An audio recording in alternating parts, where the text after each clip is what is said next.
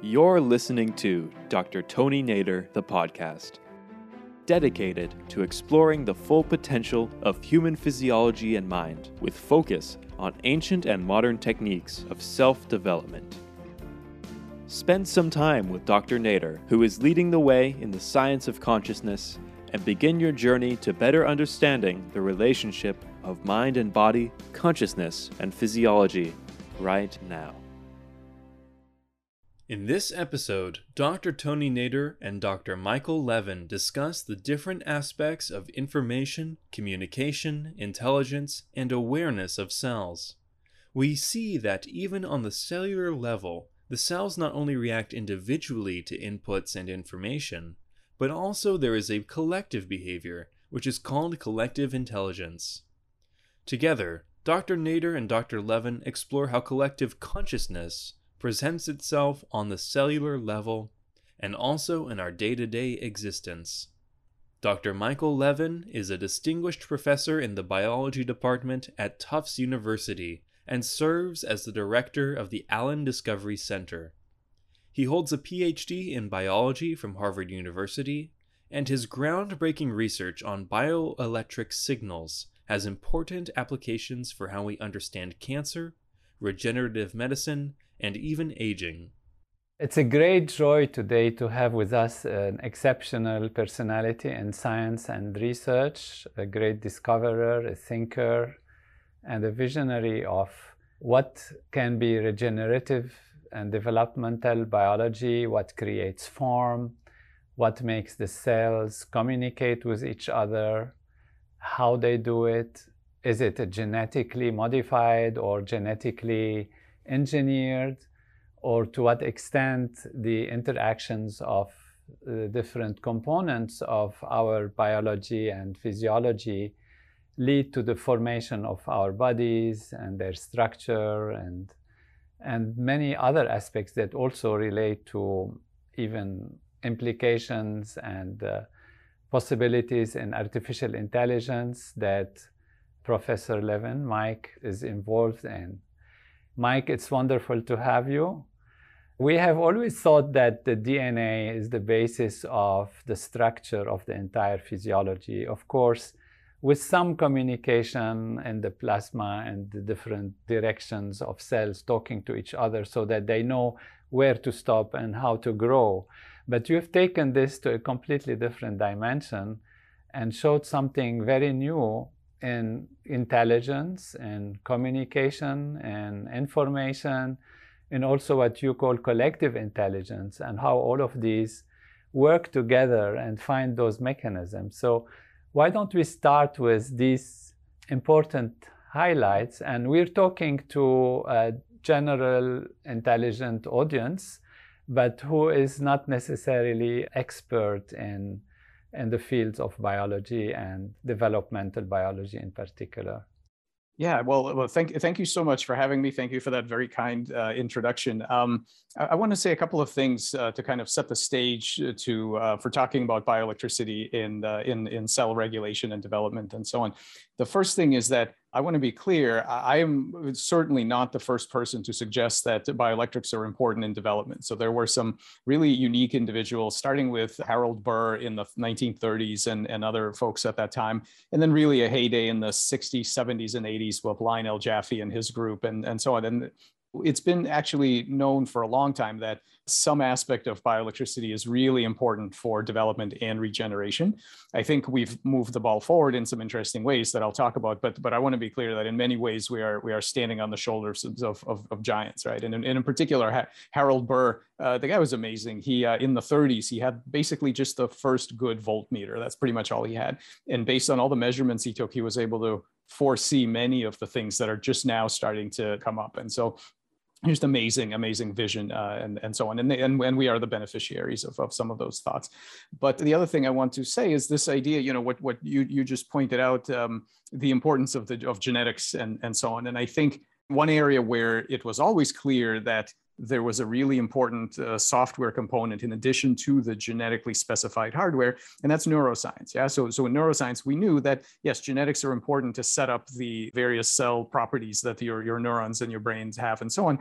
But after that, there's a tremendous amount of physiology, behavior, learning, memory. There's all these other things that come up that are not in and of themselves genetically coded, and so this idea in neuroscience, the software hardware is split in fact many layers, right? So there's, kind of maybe, Mars layers of analysis and things like that. What we have done is ported a lot of that kind of way of thinking to the rest of the body, so away from the brain, and to ask ourselves, okay, if electrical networks implemented by physiology, that kind of software, if that's the answer to intelligent behavior in three-dimensional space, what is the origin of it evolutionarily? Where did it come from, right? It certainly didn't just arise when neurons and muscles appeared, so it's evolutionarily ancient.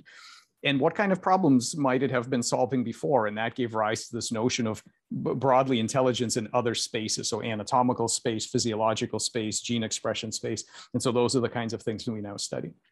Wonderful. And so when we come to the cell, if we can just start looking at the different aspects of information, communication, intelligence, awareness, these kinds of values usually are considered on a higher level of neural activity. But we see that even on the basic level of almost molecules, but at least for cells in terms of what we're concerned, that there is not only individual reactions to individual inputs or information, but that there is also a collective behavior, which you call collective intelligence. So even talking in terms of cells, and I think you also shown this in unicellular or some unicellular organisms searching for that. Can you explain to our listeners and viewers what this is about? Yeah, so there is a field of research known as basal or primitive cognition. It's a field that looks for the evolutionary origin, meaning the simpler versions of the kinds of capacities that we enjoy as advanced cognitive creatures. So learning, memory, sort of metacognition, meaning I know, that kind of thing, right? Planning, all of these kinds of things have, of course, as Darwin already pointed out in his day, these kinds of things have their evolutionary origins sort of at the beginning of life. I'll tell you a little bit about them, but before that, I want to make a kind of a more general point. As you say, people normally think it's a little weird to talk about cells making decisions, having memories, having preferences, and so on. But let's remember, and this is one reason why I think developmental biology is, to me anyway, sort of the queen of all the sciences, for a simple reason. In developmental biology, you see in front of your eyes the most amazing aspect of science to me, which is that the journey from physics to mind. You see it right in front of your eyes. All of us started life as a quiescent oocyte. It's a little bag of chemicals, wasn't doing much. Anybody who would look at that would say, okay, there's no cognition here. There's just some chemistry, some physics, and that's it. It's a dynamical system, and that's all. 9 months plus some number of years later, that system turns into something, whatever we are, that will make statements like, I'm not a machine and I have cognition and I believe this and I believe that. Okay, that process, turning from a little tiny piece of physics to a complex emergent mind is smooth, it's gradual. There is no magic lightning flash that happens at any particular moment that says, okay, boom, now you've got a true mind. That doesn't happen. And so the slowly changing system shows you how it is that mind emerges from physics. So if we were able to understand this is why I study as a computer scientist interested in our intelligence broadly, artificial intelligence, the making of new minds. This is why my lab does developmental biology, because that is where you see it happening right in front of you. You can see it happening. So even if all of the data on single cells being able to learn and navigate mazes and do all kinds of interesting things, even if those data didn't exist, we could already conclude that they have to be, that they're just waiting for us to find them, because we know that our cognitive capacities emerge from very simple origins that at one point were single cells. So we know this has to be the case. And so I think a lot of people who assume that there's some sort of magic qualities that are attributable to higher level cognition, that is just, they say it's anthropomorphic to think of cells as doing this or that. It really is a holdover from a pre-scientific worldview when it's the Garden of Eden view, right? That Adam is separate from all the animals. There's a discrete set of animals, and Adam has qualities that none of the other animals have. And that view has got to go. And so now we have lots of people studying how it is that slime molds can navigate mazes and have memories and learn from their environment. And that's just in 3D behavior. Right? We've seen amazing examples of cells doing creative problem solving in physiological space, as bacteria do all the time, in metabolic spaces, in anatomical space. That's what we focus on. There's intelligence going all the way down. Even, in fact, actually, you said something very interesting. Cells, does it start with cells? We and others have found evidence of learning in molecular networks. Never mind cells. We're talking gene regulatory networks, the most, sort of deterministic model that there is of genetics. Here's a bunch of genes that transcriptionally regulate each other. Those kinds of systems should have at least 6 different kinds of learning. This is wonderful. Can we define intelligence? Because here we have a mechanical exchange and mechanical reaction, and we can see this in computers and in artificial intelligence. How do you define intelligence so that we can talk about intelligence on those levels? Yeah, so there are many definitions. I'm not claiming that mine is the only one or is some privileged way the correct one, but I'll give you one that I like, that I think is a useful one. So the definition that I like comes from William James, and he said, intelligence is the ability to reach the same goal by different means. And I think this is very profound, because what it tells you is that, first of all, that it's a matter of degree, because the question isn't whether you are or are not intelligent. The question is, how competent are you at reaching your goals by different means? And so maybe not very much, or maybe very powerfully.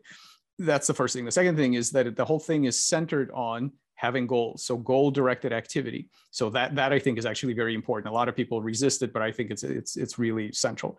And the third thing is that it does not pre-commit to a specific problem space. So it doesn't say you can reach your goal in 3-dimensional space. It might be a goal in physiological space. It might be a goal in anatomical space or other kinds of spaces. What it focuses you on is this idea that you don't only take a rote set of steps from beginning to end. I mean, a clock can do that. I mean, any mechanism can do that. But what it means is that if you are deviated in some way, either pushed to a different region of that space, or your structure is changed, something happens to you, despite that, you are able to take a novel path that you otherwise wouldn't have, and you get back to the same goal. And I can tell you some amazing examples of that capacity. But that's what I think intelligence is. It's some degree of competency in reaching your goals despite the uncertainty of life in whatever space you operate in. It's wonderful. You mentioned you can tell us some examples. Why don't we go into that? Sure. Here's an example in morphospace. Now, what's morphospace? Morphospace is the space of all possible configurations of some anatomical structure. So if you imagine a prototypical head, let's say, of a vertebrate, you might imagine the eyes could be different distances from each other. There could be different numbers of eyes. It could be different in different dimensions. All of those form a tremendous invisible space of all possible versions of that structure. Okay. And so, of course, every creature normally, reliably, so we start out as a single cell and then reliably end at one particular region of that state space that corresponds to whatever your species target morphology is. So acorns give rise to oak trees, and frog eggs give rise to frogs, and so on, right? So that's a journey that we take. And the thing is that if we look at normal development, we get the feeling that, well, it's just a mechanical set of steps. That's all that they do. Of course, what else are they going to do, right? And we're fooled. We're really very much lulled into a false simplicity by looking at the reliability of normal development. It's a little bit like a magic trick. When you watch a professional magician, as long as everything goes right, you'll learn nothing. The things go great and you go, wow, that's amazing. Well, I guess that's how it had to be. It's when he makes a mistake, that's when you start to see how the trick is done, right?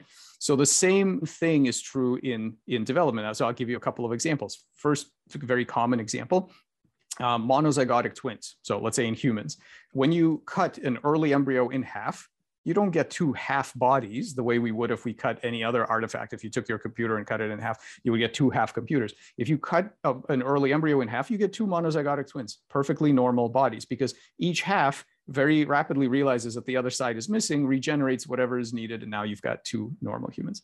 I'll give you a really kind of amazing example in the frog. Frog embryos start out as tadpoles, and tadpoles have to become adult frogs. They have to change into adult frogs. Their faces are completely different. So in order to change, the eyes have to move forward, the jaws have to move, the nostrils, everything has to move around. It was previously thought that this system is a hardwired system, meaning people would say it has no IQ to speak of, because all normal tadpoles look the same, all normal frogs look the same, and if you just somehow genetically encode a hardwired set of movements, so every organ moves in a particular direction, a particular amount, then you get a normal frog from a normal tadpole.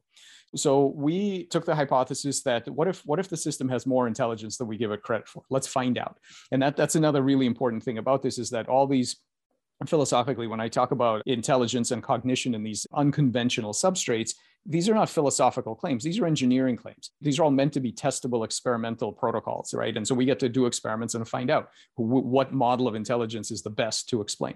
So what we did was we created so-called Picasso tadpoles. Why? Because everything is in the wrong place. The eyes might be on the side of the head. The jaws are off to the side. Everything is completely scrambled. And we found that this system, which starts off in the wrong configuration of anatomical space, will still make a really good frog, because all of these components will move in novel paths, abnormal paths that normally don't happen. In fact, sometimes they go too far and actually have to come back a little bit. They go through these novel paths and then they stop. And when do they stop? When they've made a correct frog face. So this is a perfect example of James's intelligence in anatomical space. This is a system that even when you deviate it to a wrong location, can still get to where it needs to go through a novel path. And it knows it's reached its goal, because that's when it stops. That's when everything stops moving and stops remodeling and rearranging. So there are many examples like this. Regeneration in salamanders is like this. You can amputate a limb at different levels. They will very rapidly regrow exactly what's needed, and then they stop. They stop when it's done. And so this ability to reach the same anatomical outcome despite abnormal starting conditions, that's one amazing competency of this process. There's a profound lesson to be learned from all this. A second competency is this: the tubule. There's a little tube that leads to the kidneys in salamanders. That tube, if you sort of think about it in cross section, so here's the tube and you sort of think about it in cross section, there are 8 or 10 cells that make a little circle that form this tube. One trick you can do with early salamander embryos is you can increase the amount of genetic material they have. And what happens is the cell doesn't die. You would think that having extra copies of all the instructions would screw things up, but actually no, the cells are fine. But the cells get bigger. They get bigger and bigger. So you can have twice, 4 times, 6 times, 8 times the normal genetic material. As you do that, the cells get bigger and bigger. So the first amazing thing is that cranking up the amount of DNA doesn't hurt anything. You still get normal salamanders out. The second amazing thing is that the salamanders are the same size, even though the cells are much bigger. What does that mean? That means that if you take a cross section through the tubule, there are fewer cells that make exactly the same structure. So instead of 8 to 10, there might be 4 or 5. The most amazing thing, and the sort of the third incredible piece of data here, is that when you make the cells so gigantic that only one cell fits, that you can't fit even 2 cells here, what will happen is one cell will wrap around itself, leaving a hole in the middle, to give you that exact same tubule. Now, that's a completely different molecular mechanism. Before, you were using cell-to-cell communication to make that tube. Now you're using some sort of cytoskeletal bending to bend the cell around itself. So different molecular mechanisms are being called up in the service of a large-scale anatomical goal. And so think about what this means from the developmental perspective. If you're an embryo, you can't count on not being cut in half at some point. You can't count on how much DNA you have because it may change. You can't count on how big your own parts are. You don't even know how big your cells are going to be. And despite all of that incredible variety, you still need to be able to make a pretty good salamander at the end. So this ability of evolution to not just make hardwired solutions to specific problems, but to actually make problem-solving machines that make very few assumptions about what is going to happen, but figure it out on the fly. They have the machinery to figure this out on the fly. Those are the kinds of examples of intelligence. But the DNA is always a reference, or is it sitting in the background just producing proteins? Which means when you have to set the goal, what are the mechanisms that help cells to talk to each other and understand what is their collective intelligence, which is a term you also use? How does it work? It sounds like magic when one hears it. It's really wonderful anyway. I'll tell you the non-magical component first, and then I'll tell you the part that does kind of sound like magic. The first thing to realize is that, and I of course didn't come up with the idea of collective intelligence. People have studied collective intelligence for many years, but a lot of people have this idea that, well, maybe a termite colony or a beehive is a kind of collective intelligence, but we are good old-fashioned unified intelligence as well. Let's remind ourselves, we are bags of cells. We are all intelligences, are collective intelligences, because we're all made of parts, right? So somehow, even in the kind of standard case, we have to answer this question of how does this bag of cells, neurons or whatever else, enable actual intelligence that has goals and memories that belong to the collective, but not to the individual cells. So you have all kinds of, you and I have all kinds of memories and goals that none of our cells could comprehend, but the collective somehow does. Similarly, in morphogenesis, no individual cell knows what a finger is or how many fingers you have, but the collective absolutely knows how many, because if you're a salamander and you lose a couple, they will regrow to exactly the right number. Okay, so this issue of collective intelligence, of scaling from competent parts to a unified central intelligence, is the kind of problem that we're studying here. Mechanistically, the part that's not magic is the part where we now understand some of the mechanisms of how that works. So here are some things we understand. The first thing, in order to enable the scaling, is you need cells to be able to communicate with each other, in fact, very tightly, so that they can share information in a way that kind of wipes the ownership of that information. So for example, if two cells have their own distinct information and it's very easy for them to keep that information separate, then you have two tiny proto-individuals, you have two cells. But if you can merge cells in a way where the information that each cell has, it's very hard to know whether it belongs to the one cell or to the other cell, then you start to get a merging where it's like a mind meld. If I can't tell if my memories belong to me or to you, we are in some sense, we have a collective intelligence because we cannot differentiate. And so the way evolution does this is evolution discovered this amazing thing called a gap junction. A gap junction is a tiny little set of proteins that make a little kind of a hatch or a conduit between cells. They're not just a signal that one cell secretes and it floats away and it hits the other cell. It's something much more important. It is a direct connection between the internal milieus of each cell. Okay, so they sort of dock like two submarines docking underwater. So what that means is that information that is generated in one cell immediately propagates to the other cell. The other cell cannot tell, because they all share the same information molecules. The other cell can't tell, hey, that's not mine, that's not my memory, that's somebody else's memory. They can't tell the difference. So now both of those cells, and in fact, many cells, start to share the same memories.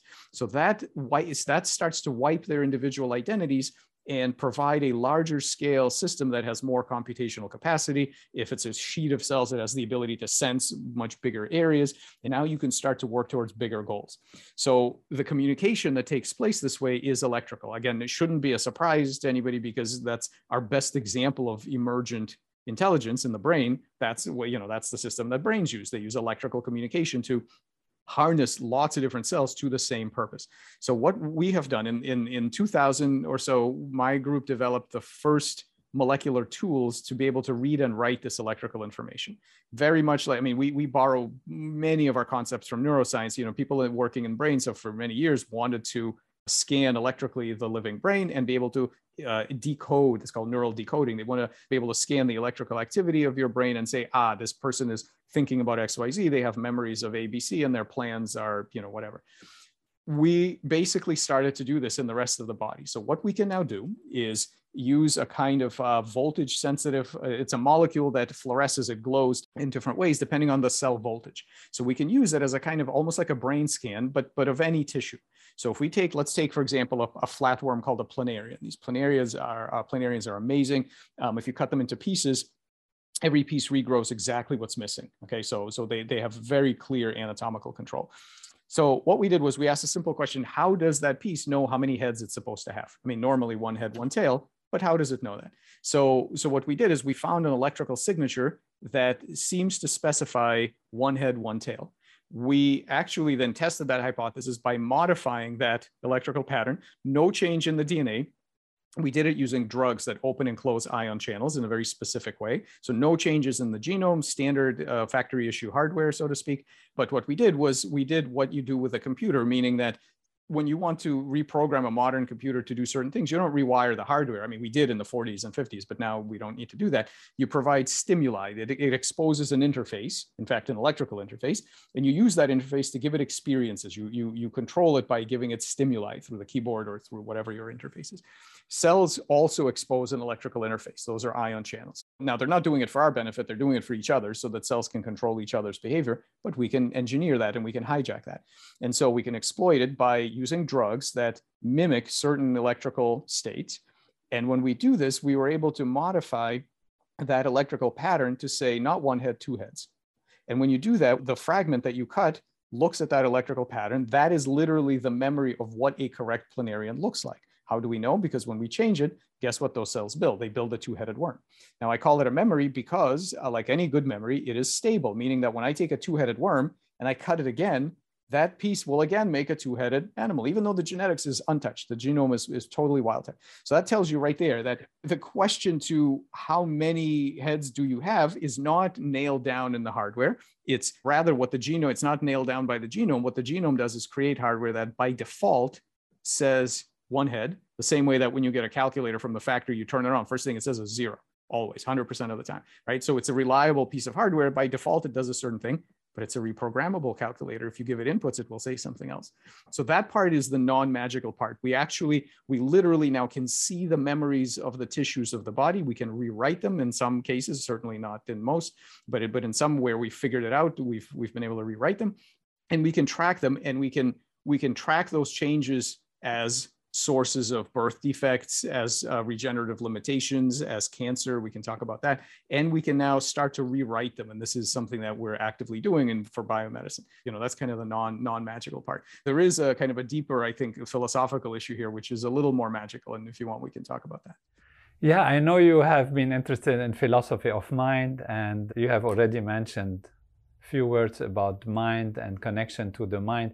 Because when you think of memory, information exchange, intelligence, agreeing to be one kind of cell and the other one agrees that it will let go of its own and becomes with you or will be called upon to become one kind of cell or the other, it really evokes the idea of consciousness, of awareness. It's like, it's another word just to use it. It's not like, as you said, anthropomorphic awareness, which means my feeling as a human being. They might have, these cells, a different kind of awareness. Still, they are kind of aware of each other, working together, and somehow they have an element of consciousness. And is that maybe where it takes us to the magical side, or there are other aspects of the magic in it? There's more magic. The thing about consciousness, and in my work, I haven't said yet too many things about specifically consciousness. I try to stick to, at least in most of the things I've written, to cognition and behavior, just because it's easier to talk about those things. But I do think that the thing about consciousness is that for whatever reason we attribute consciousness to brains, right? So there are many theories of consciousness, and at least the good theories are supposed to tell you what is it about specific structures like the brain that make them associated with consciousness, right? If it's going to be a good theory, it has to pick it out. Well, like, what is the feature that enables consciousness? I have yet to see a theory where the features that it picks out are not existing elsewhere in the body. So for the same reasons that you might say that brains are associated with consciousness, those would be the exact same reasons to say that, yeah, probably the rest of your body has some level too. And now we can't access it anymore. This is the other mind's problem, right? We can't access each other's consciousness. We can't access, there's probably in the split brain studies, there's some interesting work that says there's at least 2 residents in most of us, right? At least 2. Many. When you ask a neuroscientist today, there are many people working here, and then it kind of looks the same, but it's a different, Exactly, right? And we don't have access to that primary, our primary, at least the 2 of us here that are talking to each other now, we don't have access to, in our phenomenal consciousness, to all of those things, right? We kind of feel unified.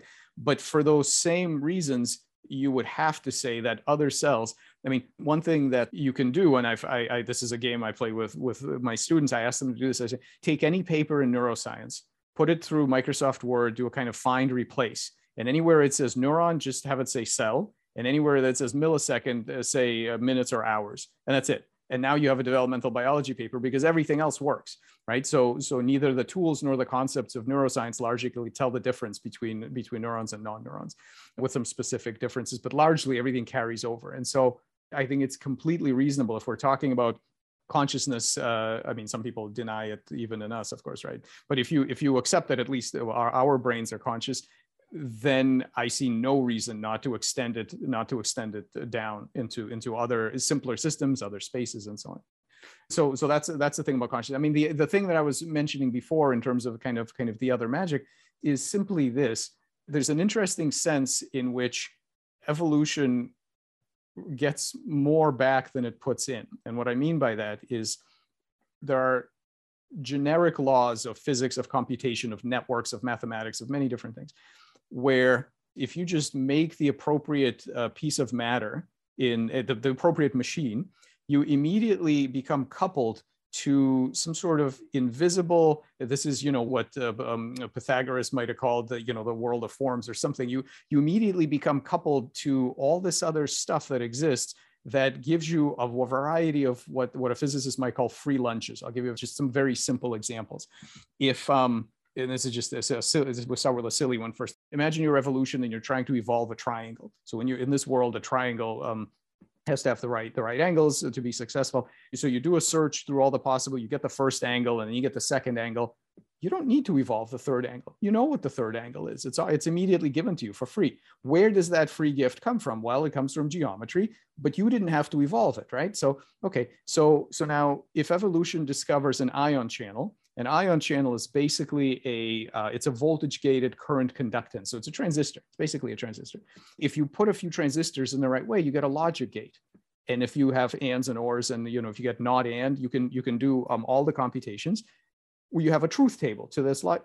Did you have to evolve the truth table? No. All you evolved was the ion channel. The truth table you get for free. You get the ability to do propositional basic logic with the logic gates just because you had that very simple machine. And there are many ways, there are laws of biomechanics and laws of networks, Stu Kaufman's work on networks and so on. All of this stuff is this incredible set of these free lunches. So one could imagine that what evolution is doing, it's not micromanaging all this stuff. It's not trying to evolve all the pieces of it. What it does is searches the spaces of almost like a kind of key into this massive database. And each key brings with it, it sort of pulls down, each physical machine pulls down all this stuff that, mathematicians have been talking about this for a long time. Where do the truths of mathematics live? I mean, I have no idea. It's somewhere. But evolution pulls this stuff down and exploits it all the time in electrical signaling and biomechanical signaling, laws of diffusion, all of these things. So that to me is one of the truly one of the most magical things is that you get more out of this process than you put in. So when we go back to goal, like we have to say, there is a goal and then there is a set mechanism to reach the goal, and you can tweak the goal a little bit and you can get two heads and the flatworm or something like that. But is there where these goals come from? If we take this to some kind of philosophical perspective. Yeah, that's really one of the most important questions. I will give you a simple example. I mean, one thing you might think to start off with is you might think, okay, the goals are set by evolution. In other words, certain goals are adaptive and result in more offspring. Other goals are maladaptive and do not result in more offspring. So evolution finds these goals. That's a decent place to start. But let's think about this.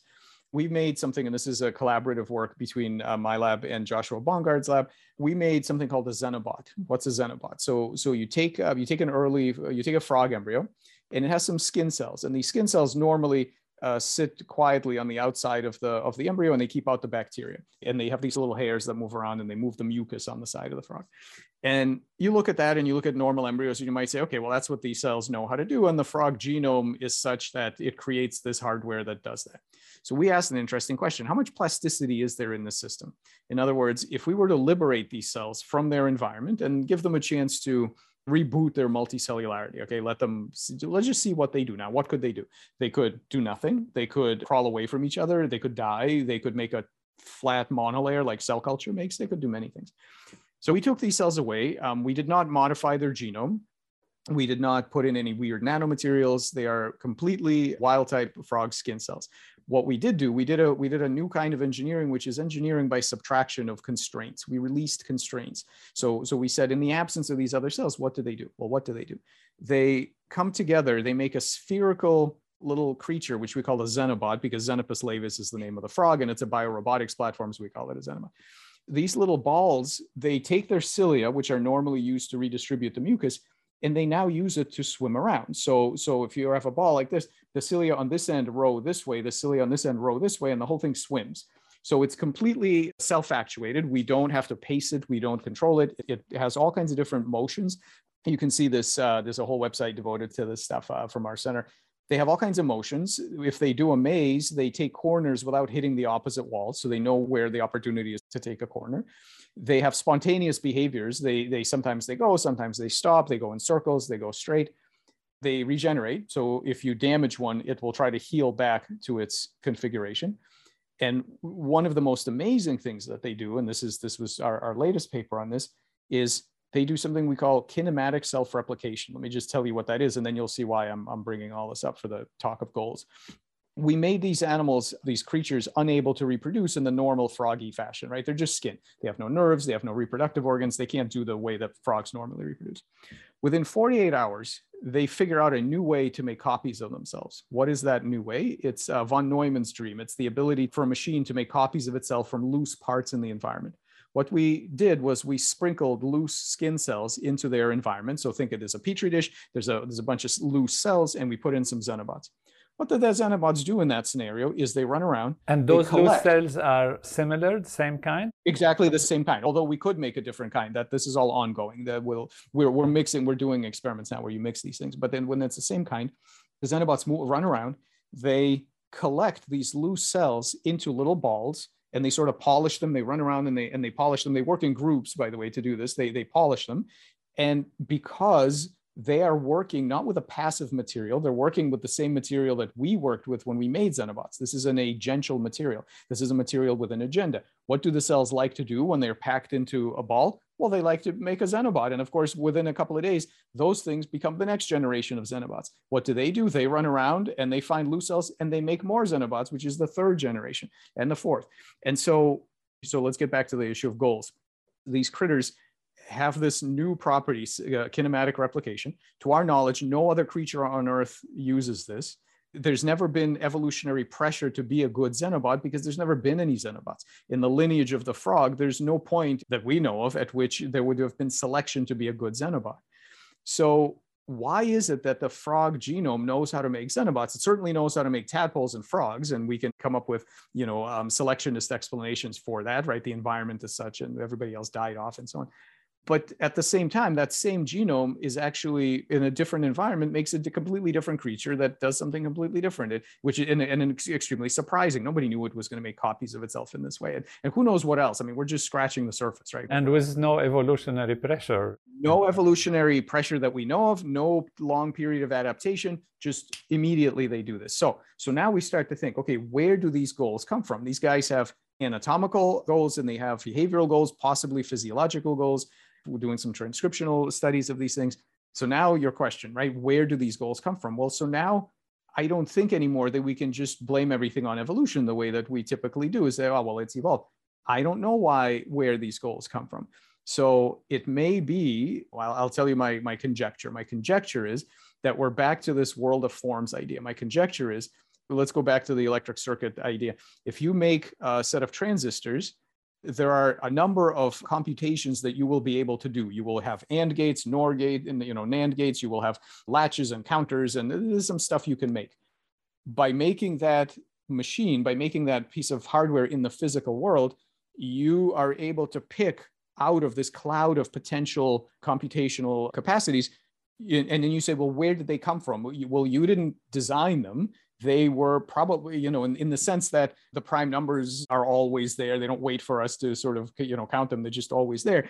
I think that's what this is. I think what evolution has done in creating the frog genome is create a little machine that is capable of accessing a number of different coherent ways of living in the real world. One of them looks like a tadpole. One of them looks like a xenobot. Who knows what else it's able to access? but it's able to access all this stuff because it has some simple components that are physical machines that index into these available forms. And so, of course, our job as scientists is to understand what that space looks like. What else is in there? Like, what else can we, and as engineers, we want to access this space. So, for medical applications, for example, if we want to make biobots that do particular functions and, heal broken organs and find cancer and whatever else, we have to understand that space, and we have to say, what stimuli would we have to give to these cells to enable the collective to pick out other cool tricks from this space that contains all of the laws of physics, computation, all this other stuff. So I think goals, to answer this a long-winded answer to your question, I think goals come from a couple of different places. They are a mix of specific things that were selected for example, the ability to live at room temperature in salt water, that was probably selected for specifically, but also generic laws that are not specifically selected for, but you gain access to by having certain flexible kinds of hardware. And I think that's what evolution is really good at, is picking out that hardware. That's wonderful. I'm glad you gave a long answer, which was very clear. Well, this might kind of take us a bit, because you highlighted Pythagoras, and then in an indirect way Plato also, and the world of forms and ideas, and even more and more scientists, and particularly physicists, looking at quantum mechanics and ultimate reality of a potential unified field. And as my work also in consciousness is exploiting that field, or exploring rather that field, do you feel like, I know as a scientist one would not commit, but there would be like the ultimate reality is somewhat mathematical, somewhat abstract forms, because you mentioned that, and that there is the thing you get for free, as you mentioned, is the extra thing which makes things fit together. And the fact that so many aspects of physics and quantum mechanics, quantum field theory, are pointing to something more of consciousness kind of level of dynamics that are not so physical and material as we feel. And are we ultimately able to connect to that, even from the empirical hard science perspective? It's just your intuition and feeling about this, since I know you're interested in philosophy of mind again. Yeah. I think that it's kind of inescapable. Well, two things. One is that if we're going to do science at all, it is inescapable to make that first leap of faith, to assume that there is an underlying order to all of this. Because if there's no underlying order, then science would be impossible. There would be no patterns to understand. There would be no way to make sense of the world, right? So every scientist starts out with the assumption that, okay, we are going to be able to make some sort of sense out of this. Why? That's not guaranteed. We assume it's because there is an underlying order. So I think we have to assume that. Now, the next question is to what extent, how much cognitive kind of qualities can we ascribe to this order? And this is a deep question, because you can imagine it the same way that pieces, let's say cells, come together to scale up to a larger scale intelligence, right? So we can understand, we know how to decompose things now. So we can look at a brain of a human and say, you're really made of pieces. Let's find out how these pieces give rise to this. Okay. But you can think about it in the opposite direction. Let's go upwards. Let's say if I were a cell, would I be able to gather evidence that I was part of a larger system, right? And if you were, for example, a neuron in a neural network being trained, you might take a hypothesis that says, well, I live in this sort of cold, unfeeling universe that doesn't care what I do, and it's purely mechanical, and the agency of my environment is zero. I'm the only one with agency, so I learn and whatever. You would be wrong, right? Because actually you are part of a larger system that is being trained with rewards and punishments for specific things. So actually your universe, in fact, does care what you do and does have preferences in some degree of, you're part of a system with some degree of intelligence.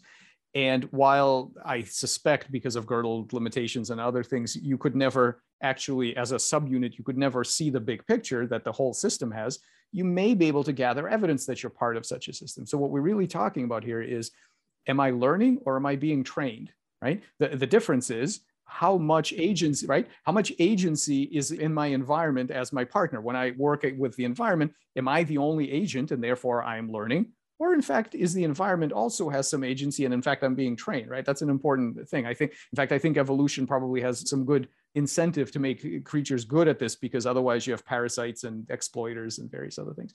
So of course, I don't know the answer to this, but I do think that this question of how much basic physics and the other things that describe the universe in which we live, how mind-like all of that stuff is very much an open question. I do not believe that we can assume it's zero. I think that's a very dangerous assumption. I think we have to be open to experiments. And I like the work of people like Chris Fields and Carl Friston and various other people that are trying to recast basic physics. Basically, let's put it this way, to find invariance in basic physics and cognition, right? And things like active inference, right? Where some of the same formalism, the same math can be used to describe physical objects, including quantum objects, and decision-making in complex human behavior. Active inference, for example, is one, and I'm not saying that's the only framework, but that's one framework that it's not the kind of panpsychism where you take basic physics exactly how it is, and then you sort of paint on this thing and says, oh, and by the way, they also have feelings.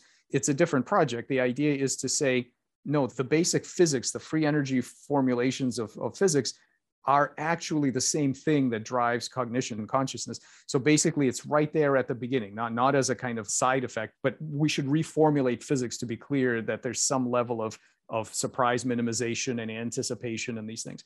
So I don't know what the right level is, but I don't assume at all that it's going to be zero.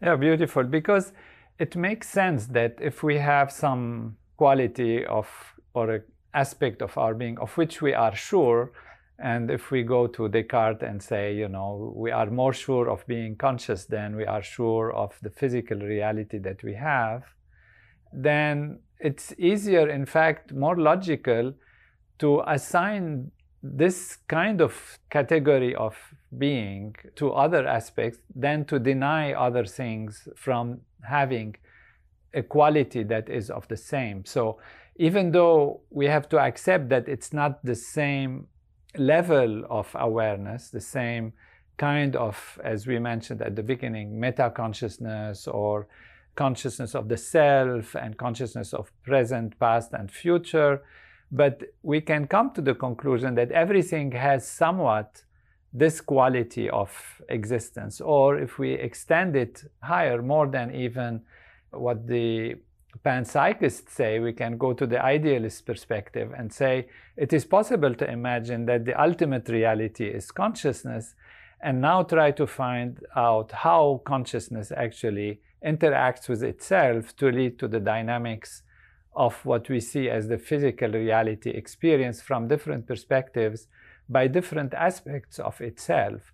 So this is the work I am working on, and the basis that the ultimate reality, and that's a metaphysical, of course, question, but if it can answer so many other aspects of observation and goal and memory and information and communication and all of that, and even go into the field of ethics and epistemology and ontology, then we might come to a conclusion about the ultimate reality and the meaning and where goals emerge from and what is the meaning of all of this, why is it happening, which are all metaphysical questions, because in science you see the what and how, but we don't see the why, because it's an endless regression of questions. So it's very interesting that you see that consciousness has a place, awareness has a place, even on the collective level of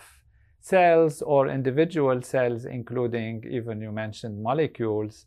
And so we're going into the right direction. I'd like to ask you about, take this collective intelligence to another level, and that is the collective intelligence of society. In the same way as we are a bunch of cells, as you mentioned, society is a bunch of people who are a bunch of cells also.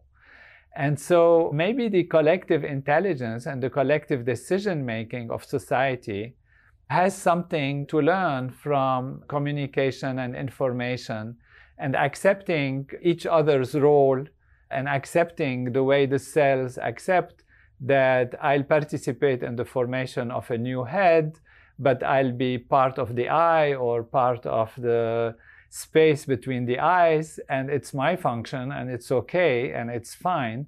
And so maybe that can lead to a perception of even society and sociology, extending this beyond cellular function and collective cellular function and even artificial intelligence to collective behavior in society.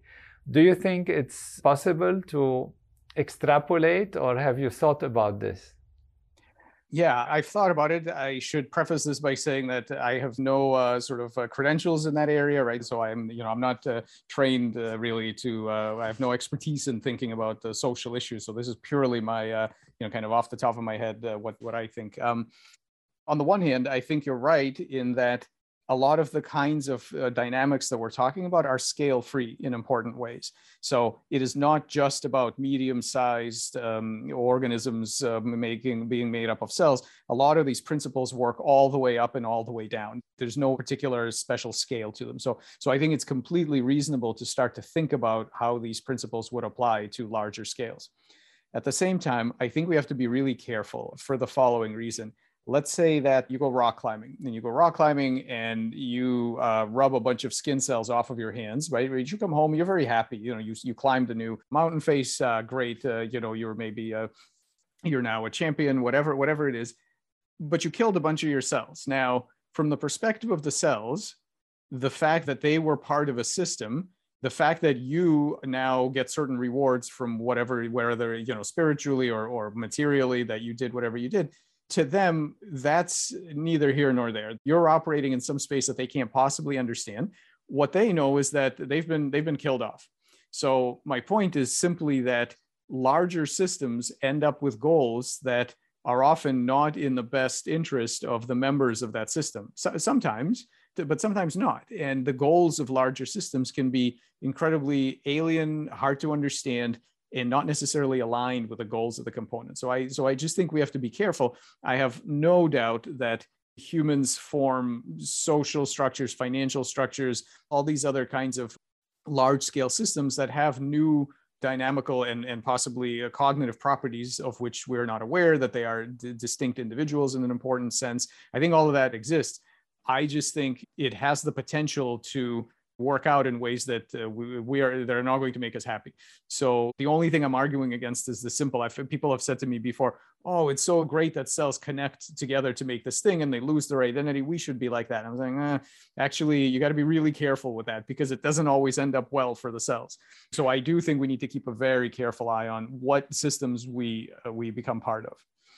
This is beautifully said. It also, of course, will depend on what the ultimate goal is, because if we find that there is a goal that is transcendental, that is beyond the simple goal of creating a specific function, but of evolving in a specific direction, and also the quality of consciousness and the losing of some cells that have limited consciousness as sacrifice, if you like, on the way of climbing a mountain is not so dramatic if the cells don't have such high level of awareness of themselves and their existence and their importance and their telos, their meaning in life and all of that, because they're not living on that level.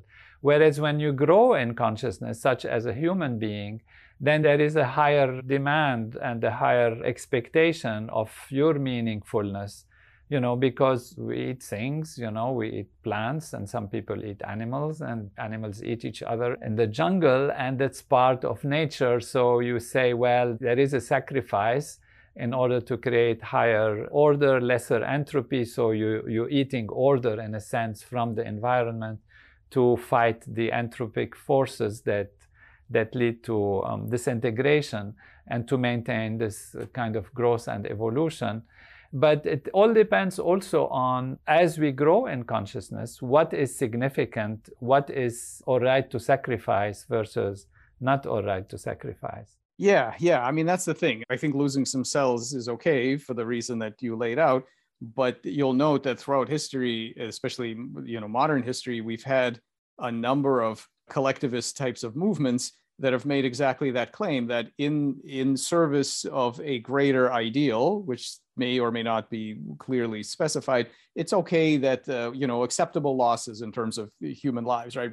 We've seen this in the world, and we still see it. And this idea that in the service of some kind of greater pattern, it's okay that there will be acceptable casualties. So I think as cognitive units, it's on us. It's our responsibility to do our best to figure out which systems are we being asked or pressured to be parts of? Do we want to be part of those systems? And if somebody says to me, look, you're going to be part of this tremendous thing, I can't explain what it is because you're not cognitively able to comprehend it the way that, the ants under your car wheel don't understand where you're going in the morning when you go to work. It's impossible for them to comprehend. They say, don't worry, life's going to be really hard, but don't worry, there's a greater design. I for one, am very suspicious of these things. Maybe there's a great design. And maybe if I understood the great design, I would be willing to go along with it, or maybe not. And so that's why I think we have to be really careful about rolling up these biological analogies, because larger scales will absolutely bend the option space for their parts to make it easier for them to do things in their space. And the parts usually have no idea what's going on at that space. They just see local gradients of some level of competency. So this is, I think, an existential challenge for humanity going forward, is to develop a science of two things. First, when you do have a collective of competent parts coming together to be some sort of a larger intelligence, can we predict what is that intelligence going to want? What are the goals going to be, right? We're terrible at this. And yet we're doing this all the time. We make swarm robotics and Internet of Things and all kinds of financial structures and political structures. We are very poor at guessing what the final system is going to try to do. We're just not good at that. So we need a science of that. And we need a science of how to gather evidence of, am I a component of a bigger thing? And what is that bigger thing going to push me to do? How is it bending my option space, right? Those kinds of things are really critical for us to mature, I think, as a species. Yeah, this also takes us to the worldview, what worldview one has, in a sense, if we want to summarize all of this. It's when you talk about goals and understanding meaning and meaning of life and responsibility and all of that, that we can all put of this in a kind of worldview. And that is why I feel, from a personal perspective again, that raising consciousness is a very important factor, because if consciousness is rising, and so we have a scale of consciousness, a range of consciousness from lower, meager consciousness in the elementary particles and cells, and growing into higher consciousness as we see in humans. Even humans have different layers and levels of understanding, of ability to see the laws of nature, to express the existence and the relationship with others, and the importance and priorities, and what you sacrifice, what you don't sacrifice, and respect of the environment, for example, respect of others, going to solutions that are not sacrificing people and sacrificing economy and sacrificing the environment. And how do we do that? And that is where the work of consciousness itself is involved. So how much are you conscious of? Which means the individual collective intelligence, to what extent it is conscious of what? It's conscious of its, making a head in a specific shape. This is one level. Another level of consciousness can be making a society that is holistic, that is well integrated, in which the individuals are allowed to play their roles and allowed to grow and prosper. And that is a wider consciousness than just the consciousness of the collective intelligence of a bunch of cells that need to create a head, for example. So the issue in this metaphysics and this perspective becomes raising consciousness so that we as humans are able to take into consideration the largest number of factors and variables that will allow us to have a better world, a better environment, a better relationship with each other. So in a similar way as a planarian or a flatworm takes into consideration specific aspects of what it needs to build, if we are able to take into consideration the entire planet, the entire human life, the entire history and future, and have this as part of ourselves, then we are likely to cooperate and work better. Now, if we impose a solution, let's say, let's sacrifice this for the basis of this, it is not necessarily a best solution because we don't know. And in this case, we are using lesser intelligence and lesser consciousness than what is required to have a better life. So ultimately, the solution would be raising consciousness of the individuals, particularly as we are facing artificial intelligence. We didn't have time to look at that. And also, you know, in a sense, your work and its implication for curing disease, for example, for regeneration, for cancer, etc., where you want the cancer cell, for example, to start communicating, be part of the game, play with us, don't play on your own. That's basically what it is.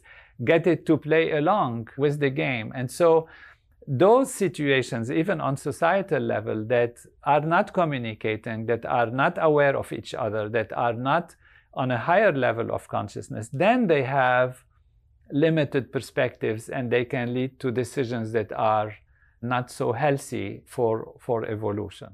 Yeah. Well, two things to mention in that respect. One is it's what you said about the cancer cells. So the other cells are constantly trying to normalize incipient cancer cells by electrically trying to plug them into this network.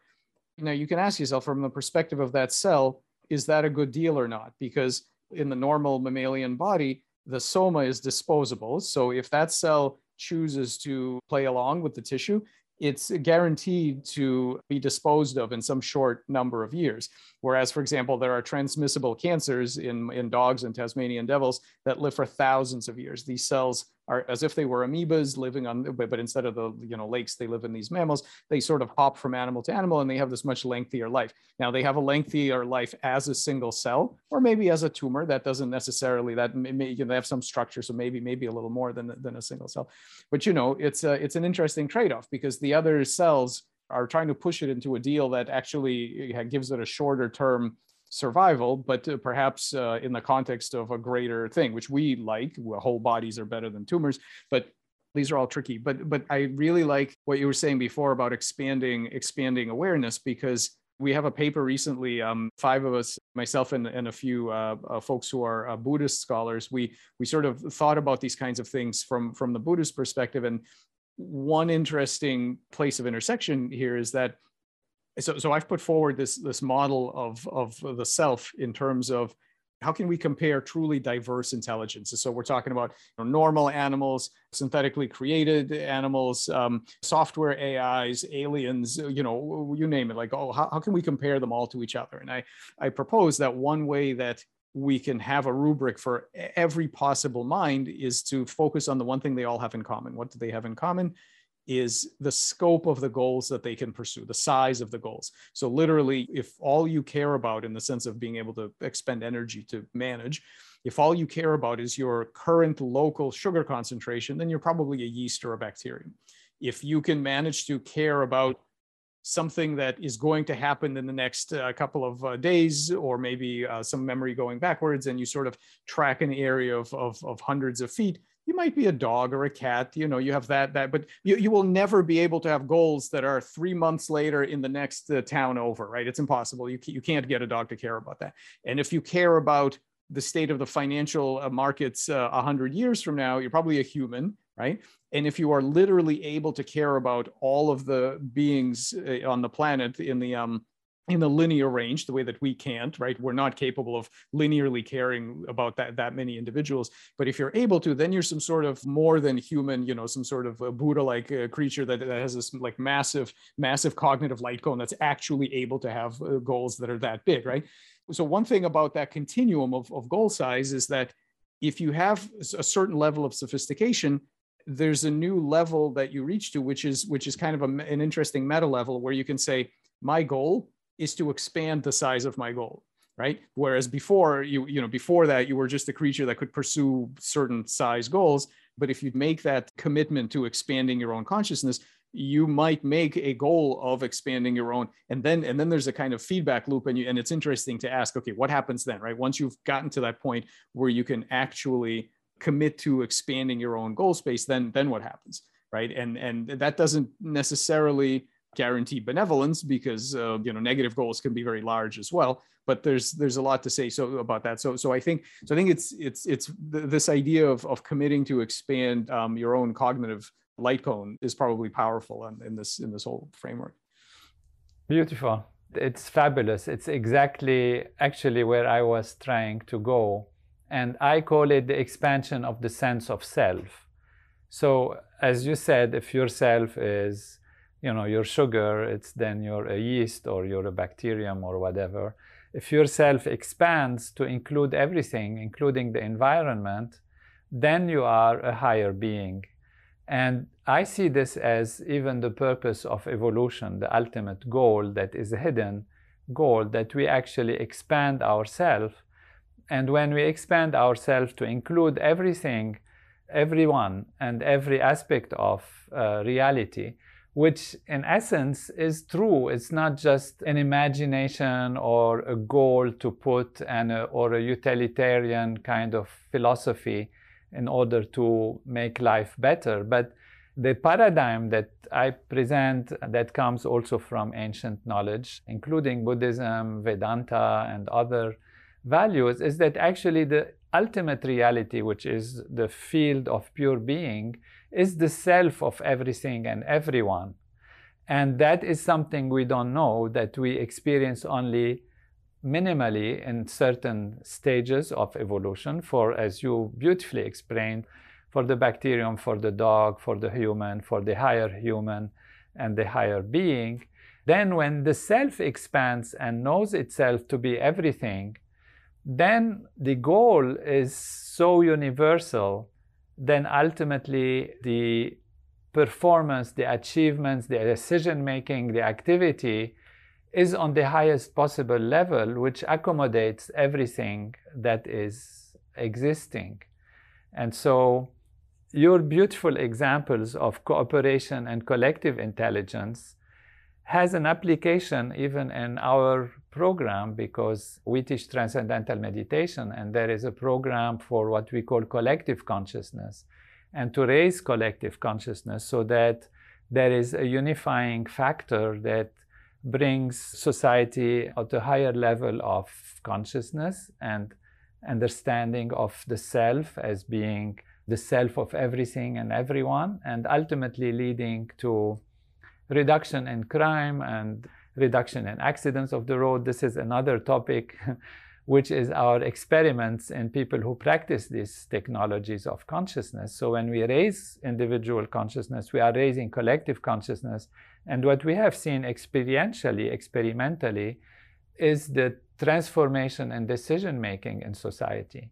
But that's, of course, a topic that is something to think about. But from my perspective, it's also very empirical, and it really applies very well to your findings on the level of cells and collection of cells, but extending it to collection of humans that have certain level of consciousness of who they are and what is important for them, but that we can raise to include more and more and more and more, and that could be the solution, or to my perspective is the solution and is the only solution to solve the problems of society and life on Earth and conflict between nations and the climate, and also, artificial intelligence, which we don't talk about, which would be what would be the self of the artificial intelligence that is being created and the general artificial intelligence. Is it going to be their own machine, or is it going to include humans? Is it going to include the environment? And so we are at a time where we have to discuss these and make sure when we create intelligent machines that learn and grow, that they have a sense of self that is as expanded as possible. Yeah, I agree. I think this is one of the reasons that it's really important to do work both in synthetic morphology in terms of cells and artificial intelligence. It's to really understand these scaling dynamics and to really understand how new minds can be made in a way that allows them to expand towards life positive goals. I think that's a very important research direction. Wonderful. It was very enriching, most interesting, scientifically, empirically, Thank you so much. Great intelligence displayed in your work and your ability to see all of this. Would you like to say something at the end of this conversation, of which we will be all delighted, all those, the listeners, I'm sure? Yeah, I just wanted to thank you for raising some really profound questions. I very much appreciate what you do. Thanks for having me on and for having this conversation. It's a great pleasure. We look forward to meeting you and congratulate you again on your wonderful work. Thank you so much. Be well. Thank you for tuning into Dr. Tony Nader, the podcast. And if you're interested in learning more from Dr. Nader, please follow him on Facebook, Twitter, Instagram, and YouTube.